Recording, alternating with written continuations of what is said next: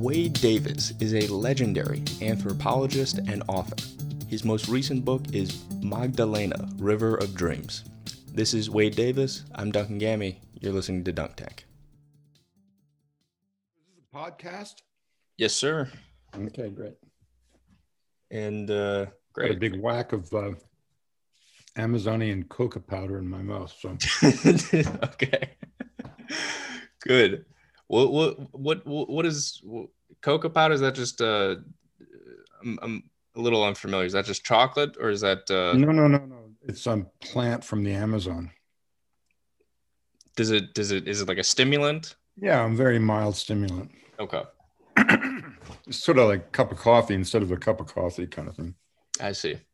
Not available in stores though, I imagine. Not yet, but that we're working on it. There you go.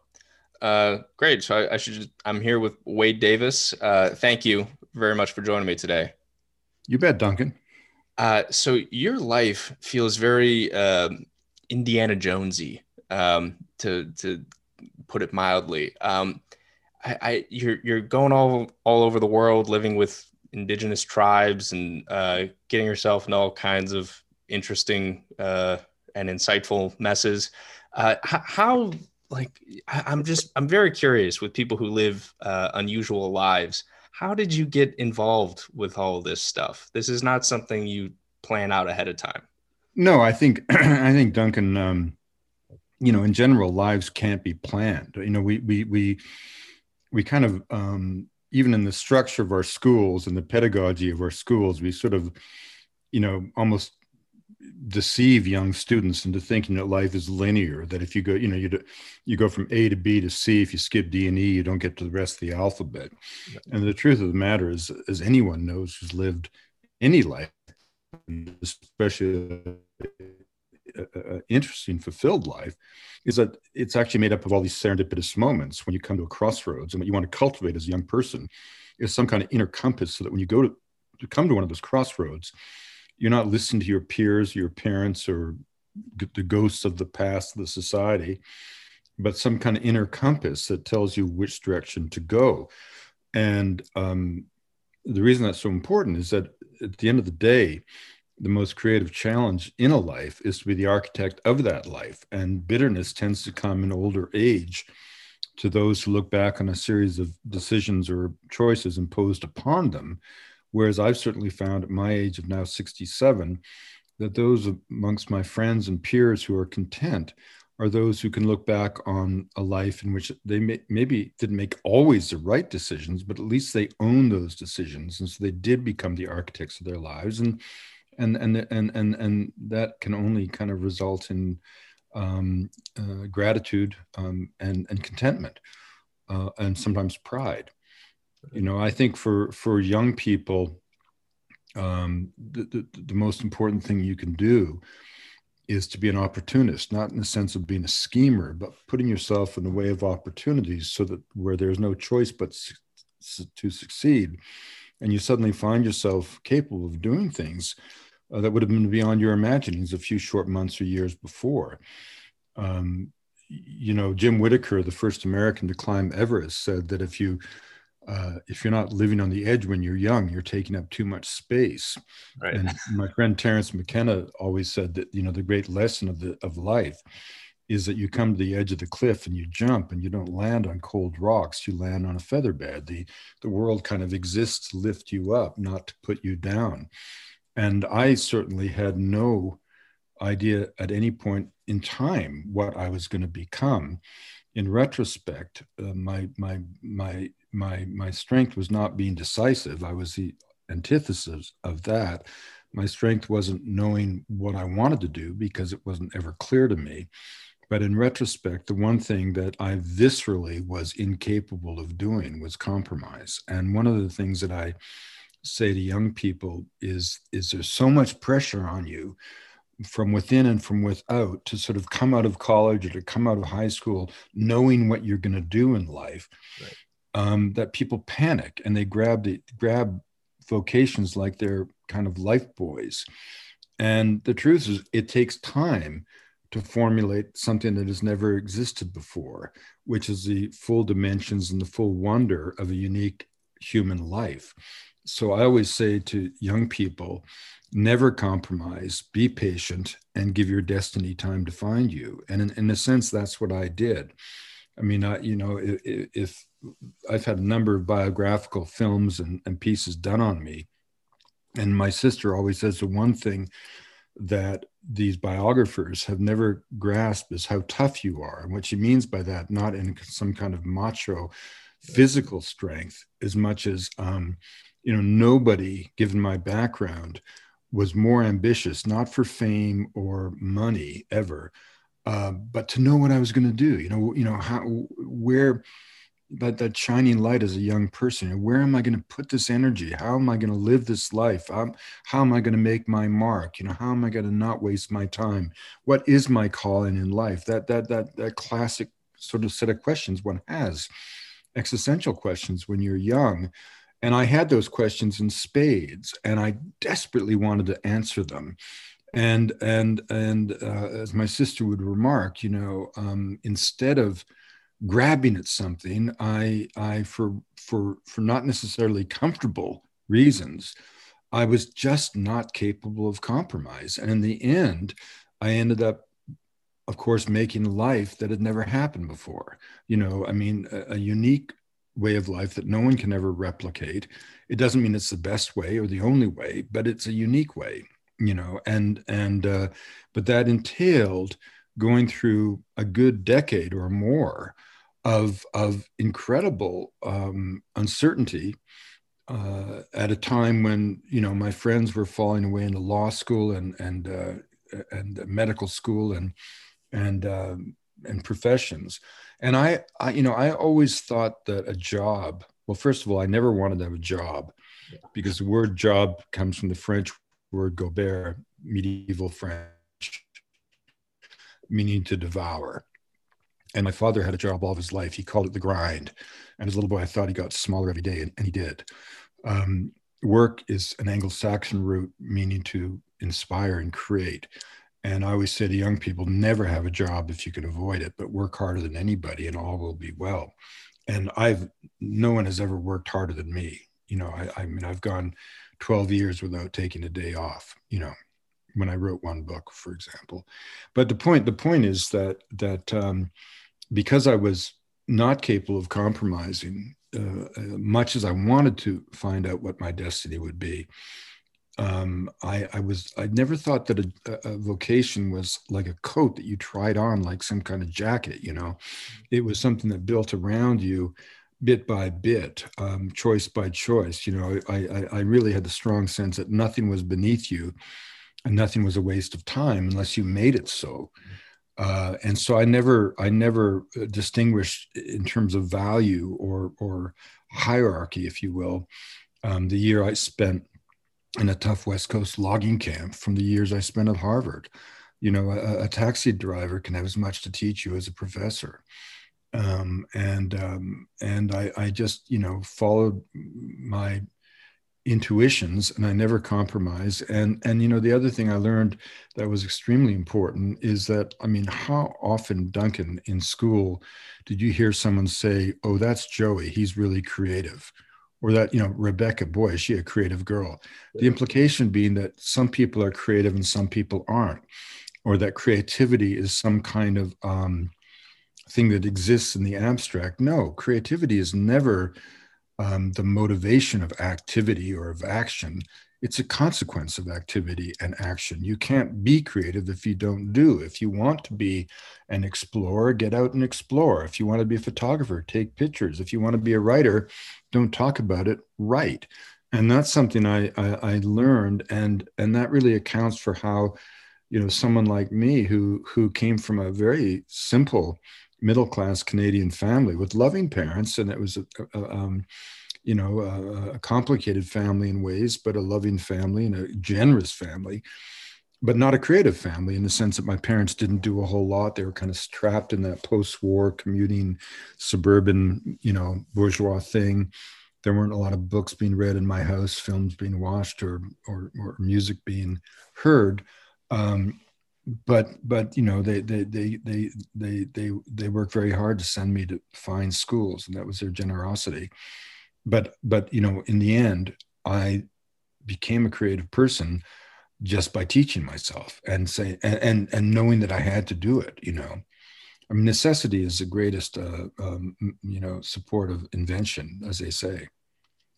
Um, you mentioned Harvard in there, and here's where I don't know if I would call this a pushback, or it feels as though when you were coming up as a young man in the 60s and 70s, it feels as though we're living in a somewhat different world. Where I read about how you chose to go to Harvard and start studying anthropology. Very serendipitous. Like you were not you were not scheming to get into Harvard from a young age. The Mm-mm. thing is, nowadays, nobody really just gets into Harvard by accident. Well, no, I mean, don't get me wrong. I didn't get into Harvard by accident. I mean, I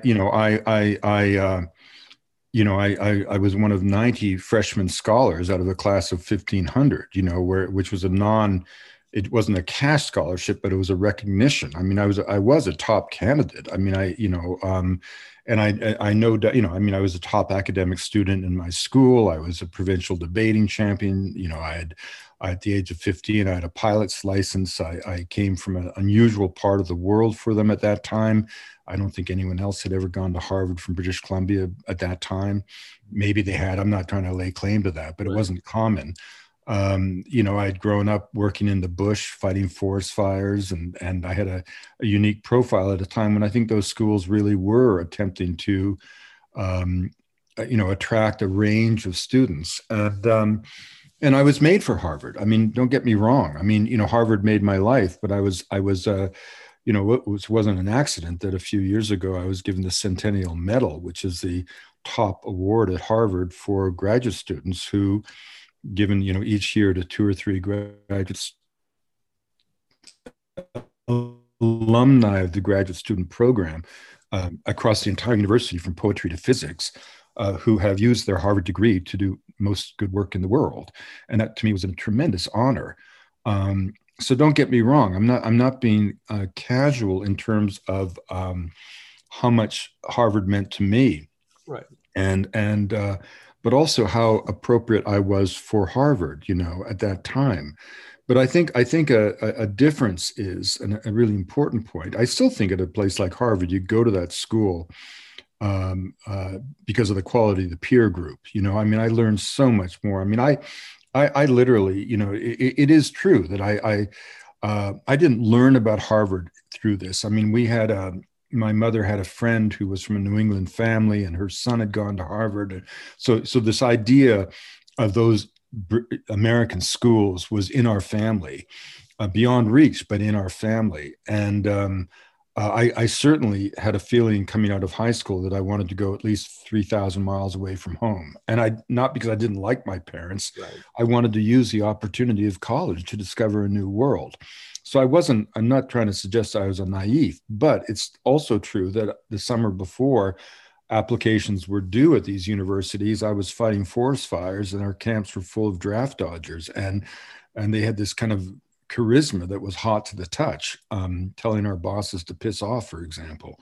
And one of them had the Life magazine with the Harvard student strike on the cover of 1969. And, this was an era when the whole counterculture thing was seeping into Canada from the States. Greenpeace was founded in Vancouver. We were all listening to the Grateful Dead in the airplane, and those psychedelic bands. And we were all kind of experimenting with drugs, right? And so there was this allure of the United States that was, I didn't even apply to a Canadian university. And I applied randomly to Williams and Princeton and Brown and Harvard, not really knowing anything about any of them. And I got into all four. So my headmaster wanted me to go to Princeton. Well, I guaranteed I wasn't going to go to Princeton. And I just picked Harvard. I mean, not really for any particular reason. And I literally arrived there with my steamer trunk at the Logan Airport, and I really didn't know where the college was, and my parents didn't have the money to come down to Boston from British Columbia. And I saw a black guy in the airport with a Harvard T-shirt on. I thought, well, he's got to know where the university is. He didn't know either. So I dragged my trunk through the subway and got to Harvard Square, and it's quite true that my mom had made a mistake, and the dorms weren't open for a few days, and I had nowhere to stay. I had no money, literally no money, because I was supposed to get money from the bank in Cambridge, and it wasn't open for 3 days. So I dragged my trunk through the streets until I found a church, and I knocked on the door, and this pastor opened up the church, and he welcomed me in. I sort of fell in love with America at that moment. But at the same time, he was a war resistor, so his basement was full of people about to flee to Canada. So I got kind of radicalized within 24 hours of arriving, and spent most of my first year doing kind of radical politics. In fact, a handful of us, all freshmen, made the last university-wide Harvard student strike in 1972 when Nixon bombed Haiphong Harbor. Or was it? Yeah, 72 it was. I think it was 70, yeah, 72. Or maybe it was, no, maybe early 73. And no, it was, anyway, it doesn't matter. Right. I participated in things and riots and takeovers and stuff that ought to have gotten me thrown not only out of the university but out of the country. And unfortunately, I was never caught or labeled. But the point is that in the spring of my freshman year, the deadline for announcing your major was the next day. Yeah. And, I had taken some history courses, which was my favorite subject, and been a little disillusioned by them. They seemed dull and dead and very much of yesteryear. And I had never taken an anthropology course, but I by chance, I was in the Museum of Ethnology, the Peabody Museum, and walked out having seen all these fantastic exhibits of distant exotic societies. And I ran into a friend in the street and I said, Stuart, what are you going to major in tomorrow? The deadline was the next day. And he said, anthropology. And I literally did say, what's that? And he said, well, you read about Indians. And like Forrest Gump, I said, that'll do. And that's how I became a student of anthropology. And then I really became enchanted with it. Now, that said, again, don't get me wrong. My mother had in her wisdom, worked very hard in 1967 to afford to send me to join a group of schoolboys that a teacher was taking to Cali, Colombia in the summer of 1968. Now, at that time, most Canadians and Americans had never been in an airplane. So the South American destination was very exotic. And I was the youngest of the group. And whereas many of the older lads suffered from what the Colombians called mamitis or homesickness, I literally felt that I had finally found home.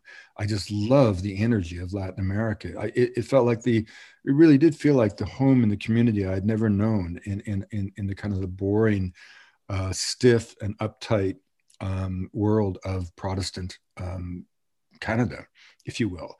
And so I had that foreign bug.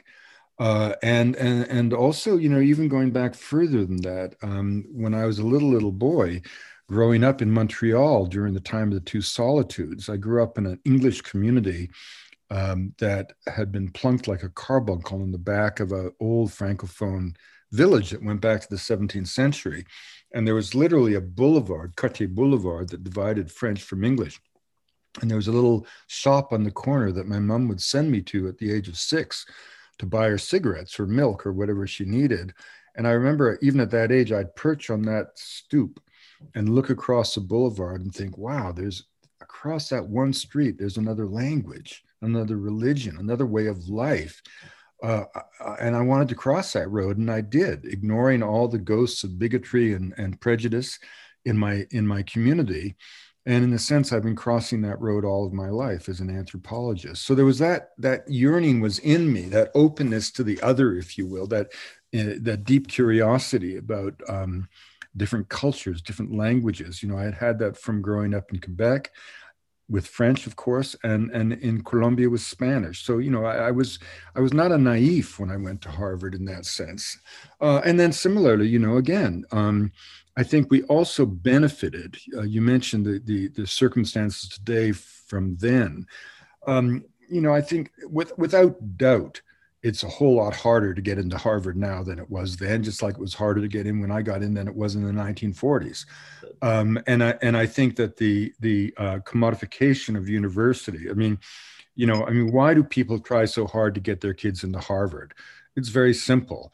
Mothers and fathers, to both for the aspirations of both and basic economics for your generation of parents, not you, but your mom and dad, Duncan, Yeah. both had to work and both did work. And there was always that tension between workspace and home space, and whether kids were raised by nannies or in daycare or in summer camps or whatever, there was this thing of buying commodities for your kids, buying experiences for your kids. Because if Johnny got into Harvard, you could finally say at the end of the day, I must have been a good parent. And I think there was a lot of that going on in your generation, right? That wasn't the case in my generation. I mean, my parents didn't know anything about Harvard, couldn't have cared less, really. I'm sure they were proud that I got in, but it just wasn't that big a deal. But there was also a very, very strong spirit in the wind, completely different from today, where I mean, people go to Harvard today seeking careers. They go to Harvard seeking to make money. Making money is not only good, it's lionized by your generation. I mean, I had a nephew at Harvard not that long ago, and my own daughter went through Stanford, and it was surprising to me the extent to which the ghost of Zuckerberg hung over Harvard and the ghost of the Google guys hung over Stanford. I mean, that was kind of the cultural ideal of that generation, and I considered myself very fortunate in that I went to school at a time when people felt that money was dirty. The idea of going to business school when I was an undergraduate, you might as well have announced that you wanted to go and be I don't know, a pedophile or something. I mean, it was considered absolutely déclassé. It's like it was joining the establishment. It was, Right. I mean, and in that sense, we were inspired by the Beat generation. I mean, Kerouac was our collectively, he was our hero. Gary Snyder was our poet laureate. The idea of heading off the open road, and frankly, Harvard was to some extent as competitive then as it is now, but mercifully, the competitive bar was on who could do the coolest thing, in a way. Right. So when I was literally in a cafe with my roommate at Harvard Square, both of us anthropologists, and it's really true. David looked at this map, National Geographic map of the world, and he suddenly pointed to the Arctic. Well, I had to compete with him and go somewhere, but not in a real competitive way. But okay, brother, you're going to go there. I'll go here. And I washed my arm and it hit the Amazon. And then I, stumbled into Professor Schulte's office and literally said to him, this is a man who, after all, has sparked the psychedelic era, the greatest Amazonian explorer of the 20th century, a man for whom mountains and national protected areas have been named in South America. And I just said, I'm from British Columbia. I've saved up money in a logging camp, and I want to go to the Amazon and collect plants like you did. And at the time, you have to understand, if I had said the word Amazon to any random 100 people in Harvard Square, no one would even give it a thought, let alone ayahuasca. I mean, and Schultes, rather than asking me my credentials, simply looked across a mound of plant specimens and said, well, son, when do you want to go? So I was committed, and I went back to see him at the behest of my poor mother, and just before leaving for Columbia, and he had three vital. No worries. Go ahead. Haley, I'm just doing a little podcast, honey. Okay, we're just starting the empowerment. Okay, bye. Okay, bye. My wife's a Buddhist, and there's a big Buddhist empowerment she wants me to be part of this afternoon. So I went back to get advice from him, and he had three vital pieces of advice. He said, don't bother with leather boots because all the snakes bite at the neck. Don't forget to wear a pith helmet because in 12 years he had never lost his bifocals. And the third piece of advice was that I wasn't to come back without trying ayahuasca, the most potent of the hallucinogenic preparations. Now, you can encounter ayahuasca at every bus stop in America. Right. But then it was an extraordinarily obscure a preparation, even among the aficionados of the drug subculture, right? Yeah. And so I was just very fortunate. And again, that's why you go to a place like Harvard. I mean, I was able to fall into the orbit. I'm not in any way trivializing my experience at Harvard. It was life affirming, life changing, and transformative. I mean, I was able to, when I look back on it, I mean, my mentor in anthropology, David Maybury Lewis, was probably the wisest and the most humane Americanist. And, he had himself gone off to live amongst the Xavante, at the time, the most feared indigenous group in Brazil, in the 1950s. And he had later, was an activist, and he founded Cultural Survival. He inspired my every idea. He was my intellectual mentor, and then Schultes, inspired by the example of his own deeds. I mean, he was a true explorer, and merely to walk in his shadow was to not just aspire to greatness, but to believe that you could do anything. I remember when I first ran into Schultes after a year and a half in South America. I met him in Bogota, and I hadn't seen him since I had left Harvard. And in that time, I had done a walk across the Darien Gap, which I had done on a kind of a 24-hour notice. Right. And, Schultes never asked me about that experience. He never would bother to explain to anyone who had no bloody idea what that experience entailed, but he did. He just would introduce me from then on. I mean, I used to be his lumberjack from British Columbia. That's how he introduced me when I was a kid. And then it was it changed to, this is my lumberjack from British Columbia who's walked the Darien Gap in the rainy season. And that's all he'd say. But, those in the know, that was shorthand for the biggest possible compliment he could have ever given me. Mm-hmm. But the nature of his charisma was he was so understated, and he never spoke of his own adventures because he claimed he never had any. He said only people who go ill prepared have adventures. But of course, he had countless adventures that make the exploits in film of an Indiana Jones pale in comparison. That's okay. So there. First off, are we good on time, or are you going to the Buddhist? Duncan, I'm losing you. I'm losing your audio a little bit. Okay. Now try now.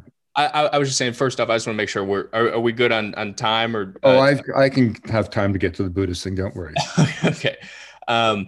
Okay. So there a ton of things I wanted to ask you there. First off, when you talked about the sort of intellectual atmosphere of Harvard at that time, and in comparison with today, I don't know if you've read or heard of the book Excellent Sheep, but it's talking about a lot of people. It's a former Yale professor talking about how a lot of his students over time have become almost sort of like a simulacrum of what your experience was, where they are doing all these incredible things and have all these incredible points on their resume, but it's almost as though they designed it in advance or with the help of their elders in a way to package themselves. Like I remember seeing when I was in high school, going to some Stanford presentation, and it was talking about all these kids. Someone had started this nonprofit when they were 15, and now this. And it almost felt like if the problem that their nonprofit was working on had been solved, that they would almost be kind of bummed out because.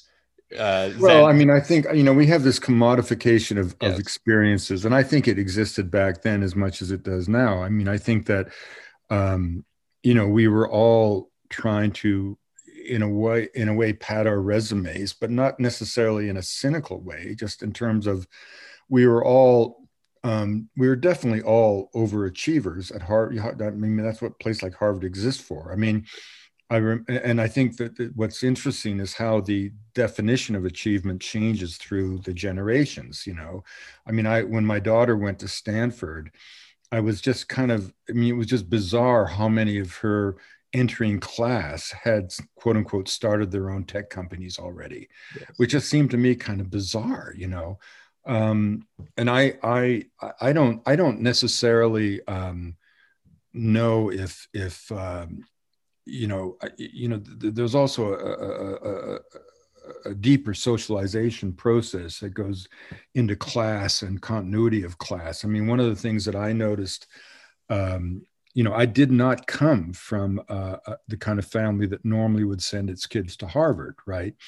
And so in a way, I was exceptional from the start, in ways beyond my understanding. And one of the things that kind of shocked me when I got, I think it was a 25th anniversary, yearbook of my class, and as you go through it. Now, part of this is most of my friends from Harvard were address unknown. I mean, my friends were the extreme, the hippies, the kind of the bohemians, we were kind of the outliers even at college. But I was kind of shocked by the uniformity of outcomes in Right. a generation and a class that, at least on paper, prided itself on creativity or on being, anti-establishment or whatever the word is.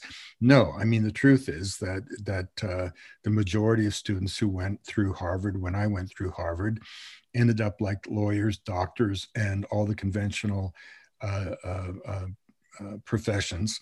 And they would have been in tech if tech had existed at the time. Maybe they became in tech, but in the same way that now you could become a lawyer or a doctor.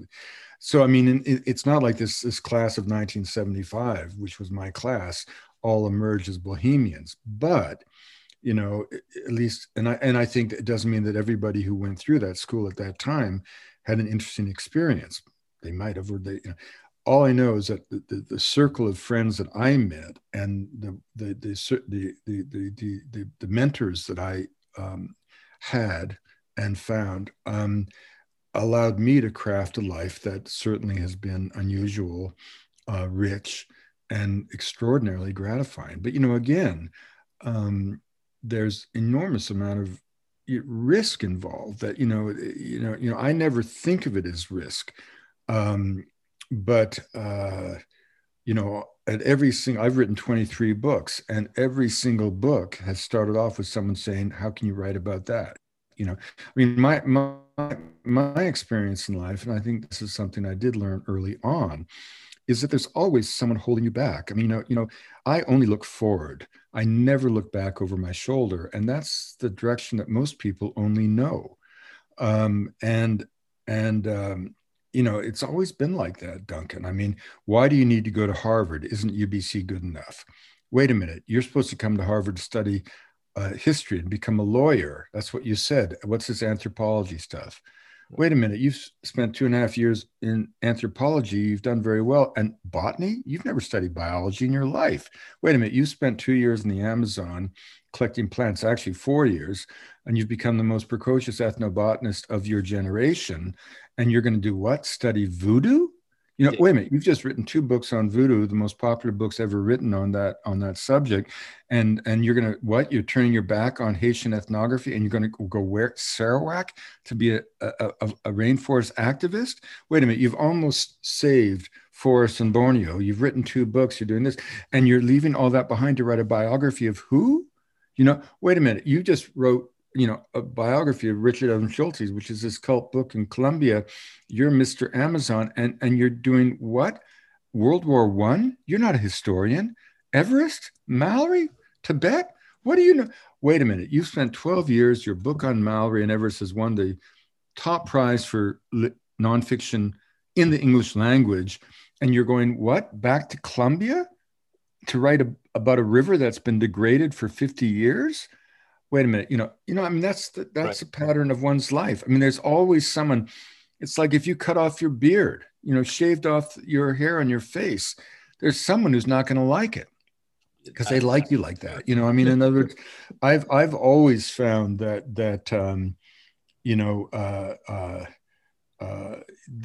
you just can't listen to the voices, and you have to. I mean, I remember when I wrote my first book. I wrote that book for a very simple reason. I had to.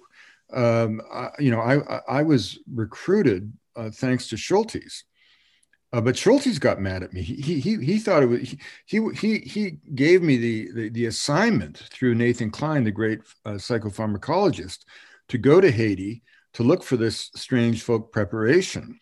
But Schultes didn't expect me to abandon South American Indians and ethnobotany, and actually asked to do that as my PhD thesis. And it set up a lot of tension between us because Schultes very much saw me as his protege. It was Tim Plowman and me. We were the lineage, right? And it was a very awkward moment when it became clear to everyone involved that I was more interested really in the ethno part of ethnobotany than the botany part of ethnobotany, right? And after 6 years of just thinking about plants and collecting 6,000 numbers altogether, maybe 24,000 specimens and really rare collections, because I went to really unusual places. It all began to feel a little bit like collecting hay, and I just didn't want to be a taxonomist, and I didn't really have that faith in European in Western technology taxonomy as the ultimate classification system, although it's held up pretty well despite the revelations of genetics. I was interested in intellectual problems, and I wanted something that had a bigger challenge intellectually, And the zombie thing just landed in my lap. But as it did so, Nathan Klein set up a foundation just to support my work. And if I needed $10,000 by Wednesday, I just had to call Manhattan by Monday night. And I didn't know where the money was coming from until one day I went to debrief Klein in his Upper East Side penthouse. And in the corner of the living room was a kind of unctuous toad-like figure who turned out to be the benefactor of this foundation, who was David Merrick, the Broadway producer. And I took David to Haiti. He loved the theatricality of voodoo. He had made a fortune with 42nd Street. And we became good friends. But then unexpectedly, Nathan Klein died during routine heart surgery, and Merrick had a debilitating stroke within a week. So I went from being flush with money to having none. And then I was in London. I walked off the street to a literary agent and essentially walked out with a book contract. But then I used the book contract. First of all, I took a girlfriend to Paris, and with the money that was left over, I finished the field research in Haiti. But then I had to write a book, and I wrote 2 chapters that I thought was the best since the Bible, and they rejected it. So then I left Harvard and I went to I'd come back from Haiti with malaria and hepatitis, and I didn't even know I'd been sick because I'd been working only the nights with the secret societies, and it was so surreal with all the ritual. I just was already in a constant fever pitch from the scene. But then I actually had malaria and hepatitis, not knowing it, and I was really ill. And a friend plucked me up, put me on her farm, and then I taught myself to write. Literally, I taught myself to write. And in 7 months, I had books by my desk, like Hemingway for dialogue, Isaac Dinesen for landscapes. And I never copied, but I learned from the masters by osmosis. And I had a great story to tell. I just had to figure out how to tell it. And I did in 7 months. The book was edited in a single day, and it sold 500,000 copies. So suddenly I was a writer. Wow. And it was the only PhD ever made into a Hollywood movie. And then after all that, I defended my thesis and wrote a second book. And then I got a job at New York Botanical Garden. I went through this competitive process, and I never really asked what the salary was going to be. And at the end of this long application interview process, they said, well, we think we can they offered me the job. And then it was a postdoc, and it was like, well, we think we can get you 19. And I said, 19 what? And they wanted me to live in New York City on $19,000 a year. And my wife was pregnant. I looked at the guy who was a good friend of mine. I said, Mickey, I love you, but you just made a career choice, because I just made $500,000 writing a book. Yeah. So right then and there, I just said, well, that's what I'm going to do. Now, at the time, I suppose that was, I was totally turning my back on the academic world, which I didn't really mind doing. But having gone through Harvard getting a PhD, I basically said, well, I'm never going to try to be an academic. And you could have said that was all a waste of time, but of course it wasn't. And then I went off, and of all things, I decided to, I wrote a few other little things, but I decided when Tim died, Tim had AIDS, and when his death was so sad, and I was doing the eulogy at Field Museum, and with everybody weeping in that room, he was such a beloved figure. I just said to myself, Schultes couldn't come because he was himself sick. and so he sent a tape that ended with his remarks ended with those famous lines from Hamlet: "Good night, sweet prince, and flights of angels sing thee to thy rest." And at that point, there was just so much grief in that room. And as I stood about to deliver the end of the eulogy, I just said in my head, I'm going to write a book about these two men to make sure they're never forgotten. And that became the 6 years of One River, right? Yeah. And that really established my reputation as a writer. And then again, I wrote a bunch of other books, but the next major effort, I was just standing at the base of the Kanchung face of Everest at a place called Petanringbo, which is higher than any peak in Europe, in the Alps. And my friend Daniel, we were looking at the 2 vertical miles of ice rising above us to the South Pole. And that's the unusual face of Everest that few people see. And you've got to cross a bunch of passes to get to it. And my friend Daniel, who I'd traveled thousands of miles with, just in his inimitable way began to speak of these Englishmen dressed in tweeds who read Shakespeare to each other in the snow at 23,000 feet. And I was hooked.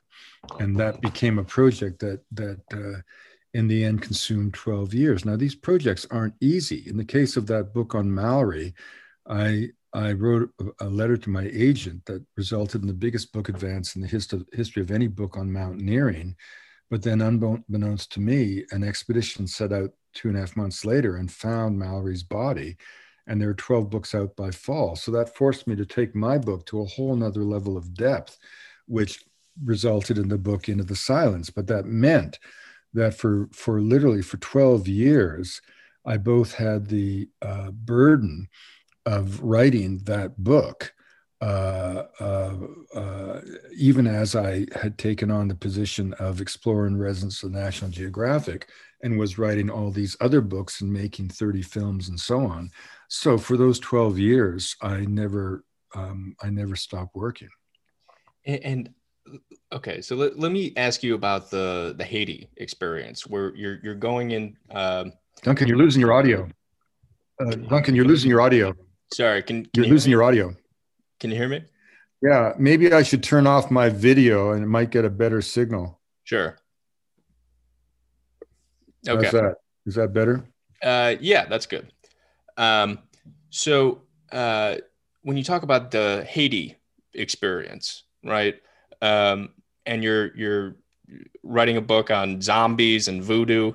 I want to get one of the questions I wanted to ask is, do you think that science is somehow privileged over other ways of knowing, or is it just one among many? Because when you go into a scenario like that, I don't think it's just science. I think that, the Western way of thinking, all cultures are myopic, faithful to their own interpretation of reality. And, most tribal names translate the people, the implication being the blokes over the hill are savages, right? The word barbarian comes from the Greek word barbaros. If you didn't speak Greek, you didn't exist. But the Aztec had the same notion in Nahuatl. I think it's important to realize that our way of thinking is not the only way, and it's not even and its dominance and its ubiquity shouldn't suggest it's the norm. I mean, the triumph of secular materialism may be the conceit of modernity, but it shouldn't suggest that this way of thinking is the norm in the human experience. It's quite the opposite. It's the anomaly. We, since the time of Descartes and the Enlightenment, as we tried to liberate ourselves from the tyranny of absolute faith, threw away all notions of myth, magic, mysticism, and metaphor. And that was very interesting. It gave us a scientific method. It put a man on the moon. It gave us allopathic medicine, one of humanity's greatest achievements. But it also implied a world in which the earth itself was deanimated. The earth became seen as just a stage set upon which only the human drama unfolded. Science, as Saul Bellows said, made a house cleaning of belief. And we forget that the beliefs and the metaphors is how most people mediated their relationship with the natural world. What I mean by that is that you and I, in our tradition, were raised to believe that a mountain was a pile of rock ready to be mined. A forest existed to be cut for timber. Well, that made us very different from my godchildren in Peru, raised to believe that a mountain was an Apu deity that would direct their destiny, or indeed the Kwakwaka'wakw youth who believes that the rainforests of British Columbia and his homeland are the abode of deities or spirits that will have to be embraced during his initiation. Again, the interesting thing isn't who's right and who's wrong. Is a forest the realm of the spirits? Is it cellulose and board feet? What's interesting is how the belief system mediates the interaction between the culture and that part of the natural world with profoundly different consequences for the ecological footprint of the culture. So, the First Nations have lived on this coast since the forest came into being, literally, having a very moderate impact upon them. And whereas 3 generations of thinking about the forest as we do has resulted in them being torn asunder. The same thing with the way we rip open a mountaintop to seek the raw ore. And most societies do not have this kind of extractive model. They do not put people front and center. They interact with the natural world in a way that's based on reciprocity. The simple idea that the earth owes its bounty to people, people in turn owe their fidelity to the earth. And that's elaborated on in rituals and beliefs and myths, which become moral charters. But that's the way most people think. And the way we have thought about the earth has gotten us into serious trouble by any scientific definition. Climate change has become humanity's problem, but it wasn't caused by humanity. It was caused by a very narrow subset of humanity who think about the world in a particular way and have managed to consume the ancient sunlight of the world for 300 years, who live in an economic system where economic well-being is defined as perpetual growth on a finite planet, which from most people's point of view would be the economics of delusion. And do you think all these different cultures that you've written about are all different, but do you think there's anything differently different about Western culture that makes us unique within all the variation? No, not at all. Okay. I mean, every culture has something to say. Each deserves to be heard. The other peoples of the world aren't failed attempts to be modern. Um, each culture, by definition, is a unique answer to a fundamental question. What does it mean to be human and alive? And when they do so in the multiple voices of humanity, the 7,000 languages of our linguistic repertoire. And you mentioned the 7,000 languages. Of course, as you've talked about, a lot of those, I think you said something like 50% of them are going to disappear within, yeah, half aren't being taught to children. And the reason this is so poignant is because this extraordinary backdrop to our age is happening just in the generation when genetics have proven the truth of the sort of the central message of anthropology, which is cultural relativism. In other words, inspired by Darwin, anthropologists, in the 19th century sort of envisioned an evolutionary progression of society that went from the savage to the barbarian to the civilized to the Strand of London. In other words, we said that societies advanced in an evolutionary way, and the measure of advancement was the one thing we were particularly good at, which was technology. So we kind of stacked the deck and comfortably placed ourselves at the apex of a pyramid that then swept down its sides to the so-called primitives of the world. Well, that whole model has been ridiculed by modern science, because genetics has shown without doubt that the genetic endowment of humanity is a continuum. Race is a fiction. We're all cut from the same genetic cloth. We're all descended from common ancestors, including those who walked out of Africa 65,000 years ago and embarked on this journey of 2,500 generations, 40,000 years that carried us to every corner of the habitable world. But here's the important point. If you accept the truth, and it is a truth, that we all are cut from the same genetic cloth, we all share by definition the same genius. And how that genius is expressed is simply a matter of choice. We think technology is important because it's what we're good at. Others think unraveling the mystic threads of memory inherent in 1,000 myths is of importance. The point is that every culture's got something to say. Each deserves to be heard. all collectively become of our overall repertoire for dealing with the challenges that confront us in the present and in the future. And so to lose a language which embodies the entire knowledge of a culture is to lose not only a vital branch of the family tree of humanity, but it's also to lose a part of ourselves. And that sort of collapse of human diversity.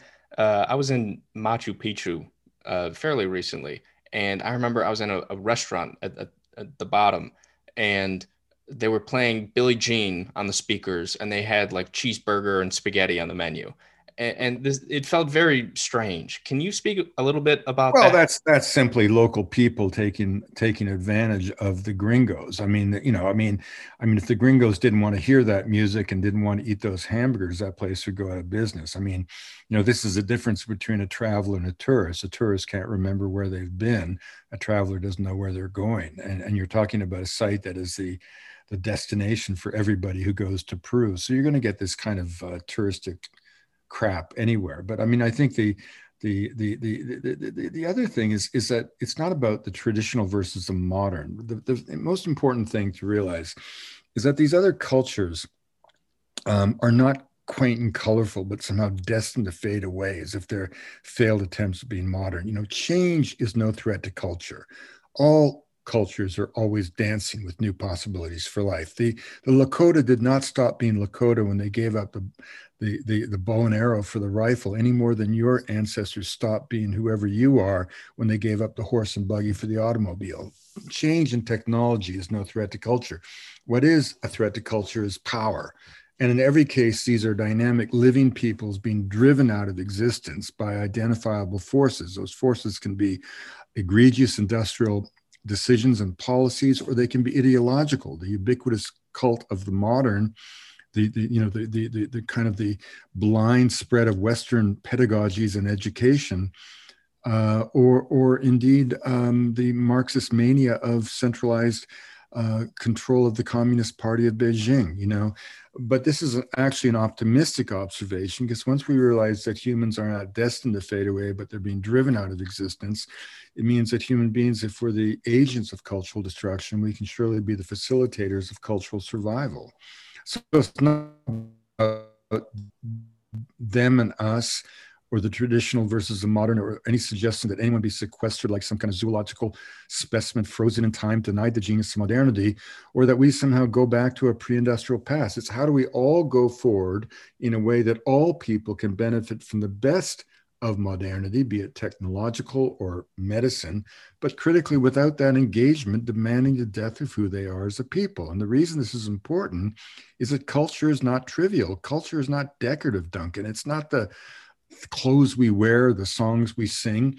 Culture is ultimately a body of moral and ethical values that we place around each human being in every culture to keep at bay the barbaric heart of humanity. It is culture that allows us to make sense out of sensation, to find order and meaning in the universe, to do as Lincoln said, seek the better angels of our nature. And if you want to know what happens when the constraints of tradition are lost and the individual torn asunder from the comfort of culture, aspiring for levels of affluence that may always be elusive, securing only a place on the lowest rung of an economic ladder that goes nowhere, kind of cast adrift in a sea of disaffection and alienation. You only have to look at the points of chaos around the world. Every moment of conflict is a conflict of culture. So culture is not trivial. It's the glue of civilization. And this, I wanted to also, I wanted to ask you this earlier, but you mentioned Terence McKenna as a friend of yours, and you've had, you talked about your experience with ayahuasca. For people who've never taken any psychedelics before, it's very much not like oh, let's get high, or a trivial experience. Why do you feel like this is an important subject worthy of your time and effort? Well, I mean, first of all, you look around the ethnographic record and the desire to periodically elevate the spirit, to invoke some technique of ecstasy, is so ubiquitous in that record that it's part of the basic universal human appetite. Now, that appetite can be met with ordeal, with vision quests, with dancing, with prayer, with meditation, or with the ingestion of these interesting plants. And you know, the scholarship that's always surrounded these plants has always emphasized two things: set and setting. You know, the mental set you bring to the experience and the physical place in its totality in which you use the substance. These substances are neither good or evil. They catalyze a kind of ambivalent potential for good or evil. They create a template upon which personal beliefs and ideas and stimuli can go to work. And that's why, you know, and whereas pharmacologically they are extraordinarily benign, much safer for you than taking aspirin, for example, psychologically, by definition, they can be profoundly challenging, which is what is their great gift. The actual subjective experience is so otherworldly that it's no wonder that these have often been seen to be divine, which is why we use the word entheogen, the plants that reveal the God within. And as Gordon Wasson famously said, the first European to take the so-called magic mushrooms in traditional context, said to try to explain the subjective effects is rather like trying to explain to a blind man what it is to see. But the truth of the matter is that probably the most powerful takeaway that people have from these substances is a new appreciation of the wonder of the natural world. You know, I've never met anyone who's taken any psychedelic. I'm sure people have and gone to some disco in some damn dump of a basement and not exactly had a revelation about photosynthesis. But certainly, if you take these substances in a natural setting, a very common takeaway is a completely new appreciation of the wonder of nature. And God knows we need more of that. And I think it's very interesting that when we look at the sea change that has occurred in my lifetime, where women have gone from the kitchen to the boardroom, people of color from the woodshed to the White House, gay people from the closet to the altar, suddenly kids talking about Gaia or biodiversity terms that were unknown in my youth.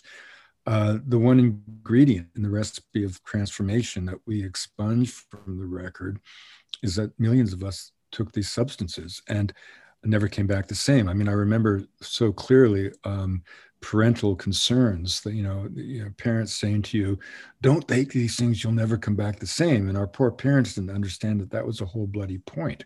We didn't want to come back the same. We were looking for a better world. We were looking, you know, we grew up in a world of war and racial strife and women being treated like second-class citizens and gay people having their careers ruined for the hint of affection between man and man. I mean, it was you know, anyone who's nostalgia for the 1950s either wasn't there or has a sensitivity of a 2x4, or actually was on the other side, you know, a champion of repression. I mean, it was a hideous time in so many ways. Gary Snyder, the poet, used to say to me that in the 1950s, he'd hitchhike across America just to be able to have dinner with someone to whom he could relate. Wow. That's, and do you think, are you, there have been some efforts to sort of legalize these things, like in Oregon. They're talking about making psilocybin be, you know, at least. Well, there's two things there, Duncan. One is just in terms of the renaissance of psychedelics. It's a fantastic thing because the clinical potential and the possibilities of these substances is enormous, and that potential never began to be realized because, of course, the government came down so hard on these substances, in part because they are subversive. Yeah. I mean, they really do change you, right? And in ways that people like the Nixon administration were not that keen on. But again, that suppression of these substances was also part of a war on drugs, which never had anything to do with drugs. It was all about Haldeman and Ehrlichman and Nixon's desire to draw a division in the American society between what they call the silent majority, who were fearful in some sense or uncertain about these sea changes that were happening all around them, right? I mean, in a way, the whole sort of divide in America to this day is between, at some level at least, is between those for whom those changes I just mentioned, for gay people, people of color, for women, are those changes deemed to have been good for the society or bad for the society? And at some level, that's the chasm we still have to some extent to this day. But certainly the war on drugs was all about that and nothing to do about the well-being or concerns for the well-being of any person using these drugs. And now we are 50 years on, over $1 trillion spent, and there are more people in more places using worse drugs in worse ways than ever before. The war on drugs has been the greatest folly in the history of public policy.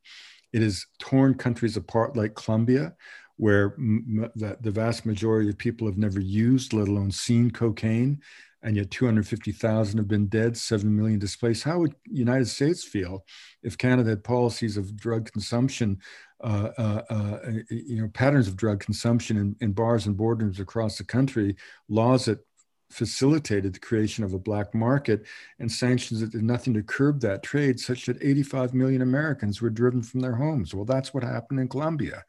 And I mean, the last year before the peace treaty was signed, the FARC were down to 6,000 cadre, but they made $600 million for extortion and drug trafficking. Well, you give me the Beverly Hills Boy Scouts, and I can paralyze Southern California with $600 million.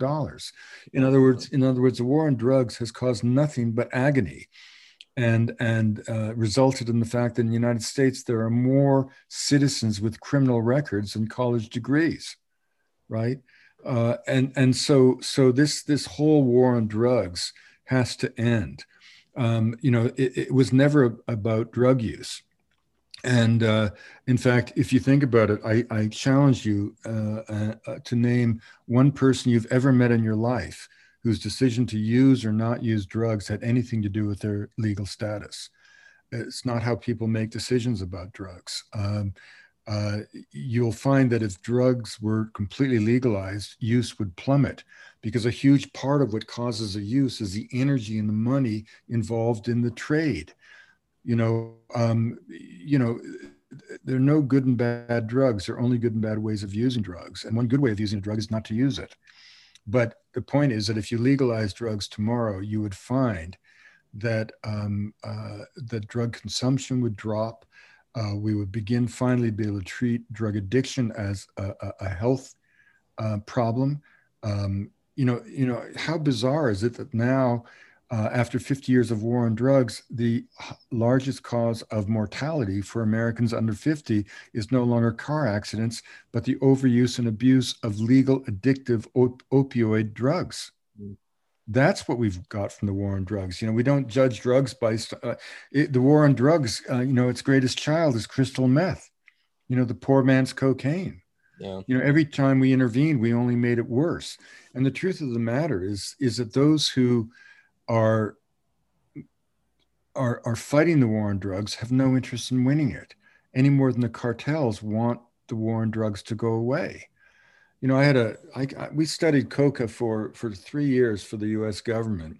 We showed that this was a plant that had been used with no evidence of toxicity, let alone addiction, for 4,000 years. A plant full of vitamins, full of calcium essential to a diet that lacked a dairy product, full of enzymes that enhance the body's ability to digest carbohydrate at high elevation, perfect for the tuber-based diet of the Andes. And at the end of all of that, there was a job opening at the USDA that my friend Timothy said, I want you to apply for, but if you take the job, I'll kill you. And I went out to the Beltsville USDA and walked into this office, and I immediately knew this guy wasn't USDA, he was DEA. And the first thing I knew about him was not only worked for the Drug Enforcement Agency, he was himself a drug addict. I couldn't get in the room for the cigarette smoke. And then secondly, I noticed that he was had his walls decorated with seized paraphernalia. It was like going into the office of a anti-pornographer and seeing pornography on all the walls. And then I sat across from him. It was the 1970s. He had a big belly, butterfly collar with big hairy chest, gold chains around his neck, and gold nuggets on his fancy Rolex watch. And I thought, where have I met this guy before? And he turns out that the only thing he'd concluded from our studies was that we were good at finding coca fields. He wanted me to go back to South America, sneak into the fields, get all the biological pests that destroy coca plants, bring them back so they could be manipulated biologically, and then reintroduced to destroy more coca plants. That's all they had concluded about our work over 3 years. And I'm looking at this cat and I'm thinking, fuck, where have I seen you before? And I realized I had never seen him before, but I'd met him 1,000 times. He was the Medellin cartel. I knew those guys in the early 70s. Carlos Leader, who was the main transport officer for the Escobar cartel, was right up the road. I mean, and they were sleazeballs, and this guy was a sleazeball, and they were absolutely two sides of the same coin. Neither one of them, for the slightest moment, wanted to win the war on drugs. The war on drugs, in some years, had a $60 billion budget. Every single piece of the U.S. government had its claws in that pie. The Washington Post did a great expose showing as much. These people had no interest whatsoever on winning the war on drugs, and certainly not legalization, because it would put them out of work. In the same way, the pot growers of Humboldt County were the most vocal people to object to the legalization of marijuana, because it was going to destroy their business. These are criminals who make money selling these drugs to innocent people at exorbitant prices, drugs that no one knows are even clean or not. Mm-hmm. And this is the consequence of the war on drugs, right? Legalize drugs and the whole society shifts. We send a message to African Americans that they're not second-class citizens. You know, I mean, you realize the criminal sanctions for crack cocaine, which is just a form of cocaine, are 100 times those of powdered cocaine, simply because white people like powdered cocaine and black people smoke crack just because they can't afford a gram of cocaine. And you have this bizarre situation where the government's spending $50 billion a year on the war on drugs to try to stop cocaine. American consumers are snorting 165 tons of cocaine every year and spending $50 billion to buy that cocaine. No, that's okay. So the truth is, coca is no more cocaine than potatoes or vodka. Yeah. What we need to do is break those two apart and make a proper nutraceutical product for a plant known to the Inca as a divine leaf of immortality that's been used with no evidence of toxicity, let alone addiction, for 4,000 years. A plant stimulant that is so mild but so helpful that it would displace coffee, tea, and chocolate in the cupboards of every American if only they had access to it. Okay, so I've already taken an hour of your time, so I kind of want to wind down here. But the last sort of subject I wanted to ask you about is you wrote this piece in Rolling Stone about the decline of America, and as we're talking about all these different cultures and so on, I'm reminded of this other person I talked to for the podcast, Richard Grant, who followed around a bunch of American nomads. People in like the desert of the Southwest who would just be in their RVs, or Slab City, if you've ever heard of it. It's kind of like an anarchist, ramshackle town in the desert. And all of those nomads were they were trying to get away from the sort of modern consumerist lifestyle. But the way they did it was by being hyper individualistic and trying to get away from other people and almost be sort of like anti-society. And that feels like a very, I don't want to say American solution to the problem, but it seems like a big part of. Well, I mean, you know, the America has sort of, particularly after World War II, embraced the cult of the individual with kind of iconic intensity, and it gave us great mobility and freedom, but it also, challenged the bonds of community and connectivity that support the well-being of most people around the world. Look, I mean, the generation of contemporary nomads is also a reflection of today's economy.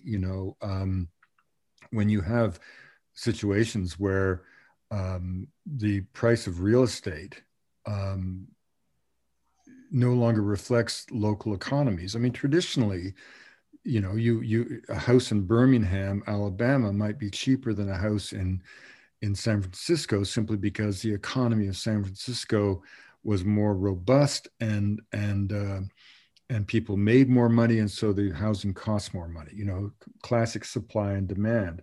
But now you have a situation of a global real estate market where these cities that are desirable, San Francisco, Vancouver, LA, New York, London, Paris, whatever, you're competing against everybody in the world. And so we have this really bizarre thing, which is quite unprecedented since it's all come about in my lifetime, where a whole generation of young people can't even dream of owning a home in the city of their birth.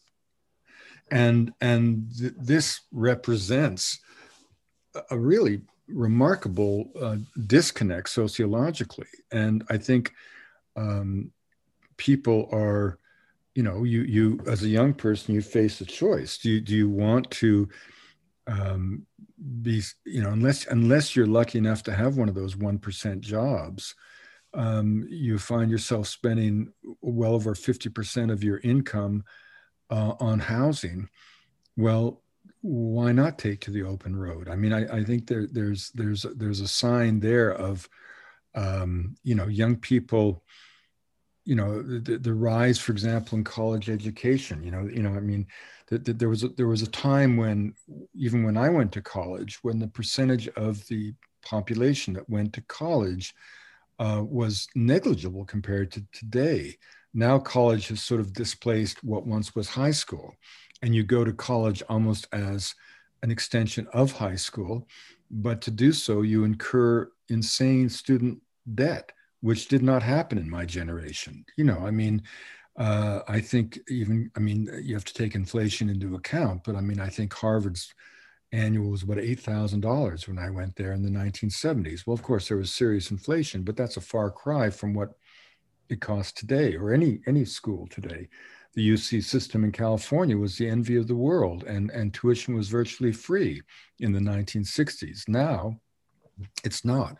So again, I think what you're seeing in these nomadic camps, and there are probably a lot of other forces at work, is the fact that this has become a society in America just since the 1950s. Look, in the 1950s, marginal tax rates were 90%. That sent a message to people.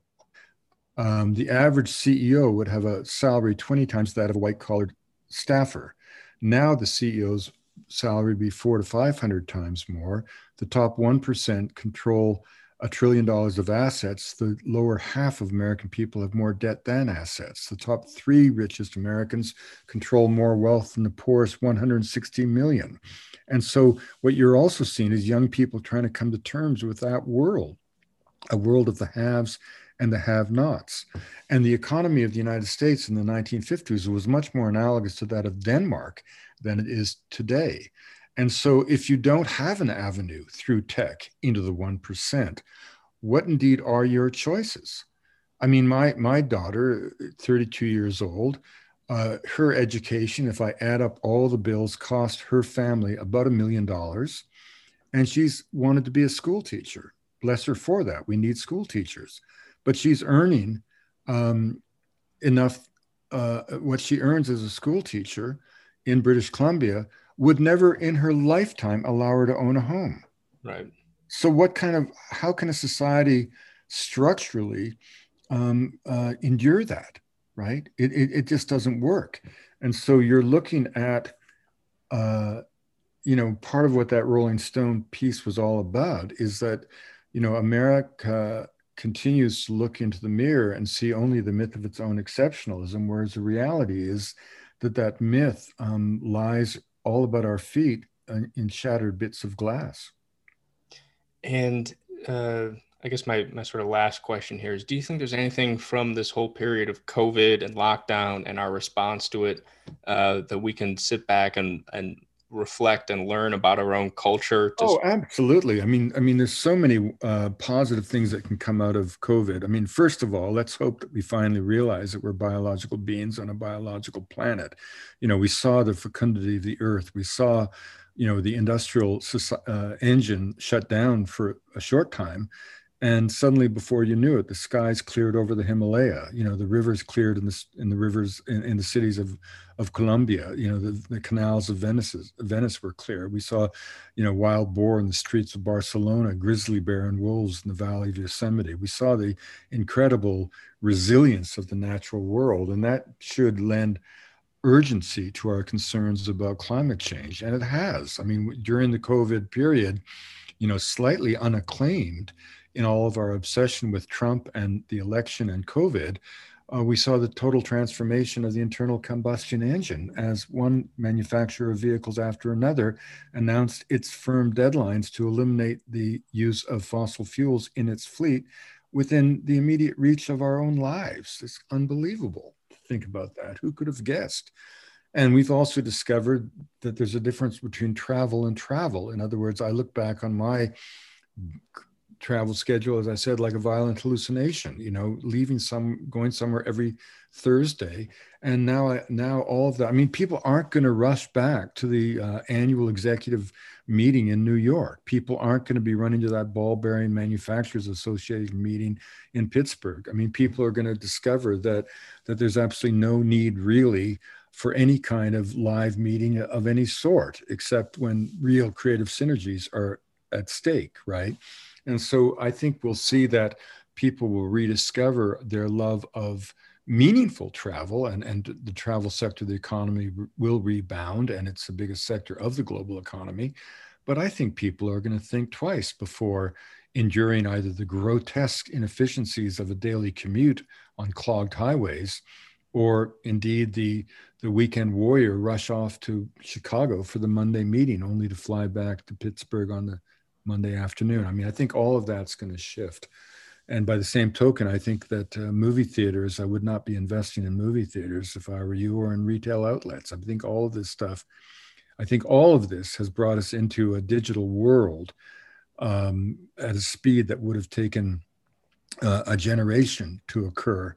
I mean, just before COVID, if I had said to a client that I don't want to come and give you a speech, but I'll do a speech over Skype, they would have laughed me off the stage, right? If I had said to a major boss of mine that I really didn't want to go back to Toronto for that executive meeting because I would rather do it by, internet or phone, I would have lost my step on the corporate ladder, right? But now we've come to realize that that Zoom serves that function. And by the same token, young people of your generation are realizing that, first of all, every job is essentially some iteration of looking at a laptop screen in whatever your vocation is. And that can be done now with 5G anywhere. And suddenly people aren't just moving from Manhattan to the suburbs, they're moving from Manhattan to rural areas where you can be, close to a satellite small town, anything from Bangor, Maine to Port Angeles, Washington. And those towns actually have become quite hip, and they all have good restaurants. They've all got bookstores. And besides, you don't need bookstores anymore. In a sense, you got Amazon, And so suddenly life is being decentralized. And I think that will come together with the insane real estate values in these major cities to cast your generation to the wind. And suddenly you're going to find that you can afford where you're living, and you can have a quality of life that was not possible as you're trying to all cluster together in and around these sort of tech hubs. Yeah, I'm here in Branson, Missouri right now. Well, there you go. Very different experience. Wade, listen, I'll let you go. Is there anything you want to promote, plug, get off your chest? Well, just it'd be nice of you to promote my new book, Magdalena of Dreams. If you do an intro and send me a link when you put it up and the name of the podcast and all that. Sure. And people can get that book anywhere, Amazon. Oh yeah. Okay, great. Wade, you're a fascinating guy, inspiration. Thank you so much for your time. My pleasure, Duncan. Thanks a lot. All righty. Take care. You bet. All right. Thank you to Wade Davis, and thanks for listening to Dunk Tank. I'm Duncan Gammy. See you next time.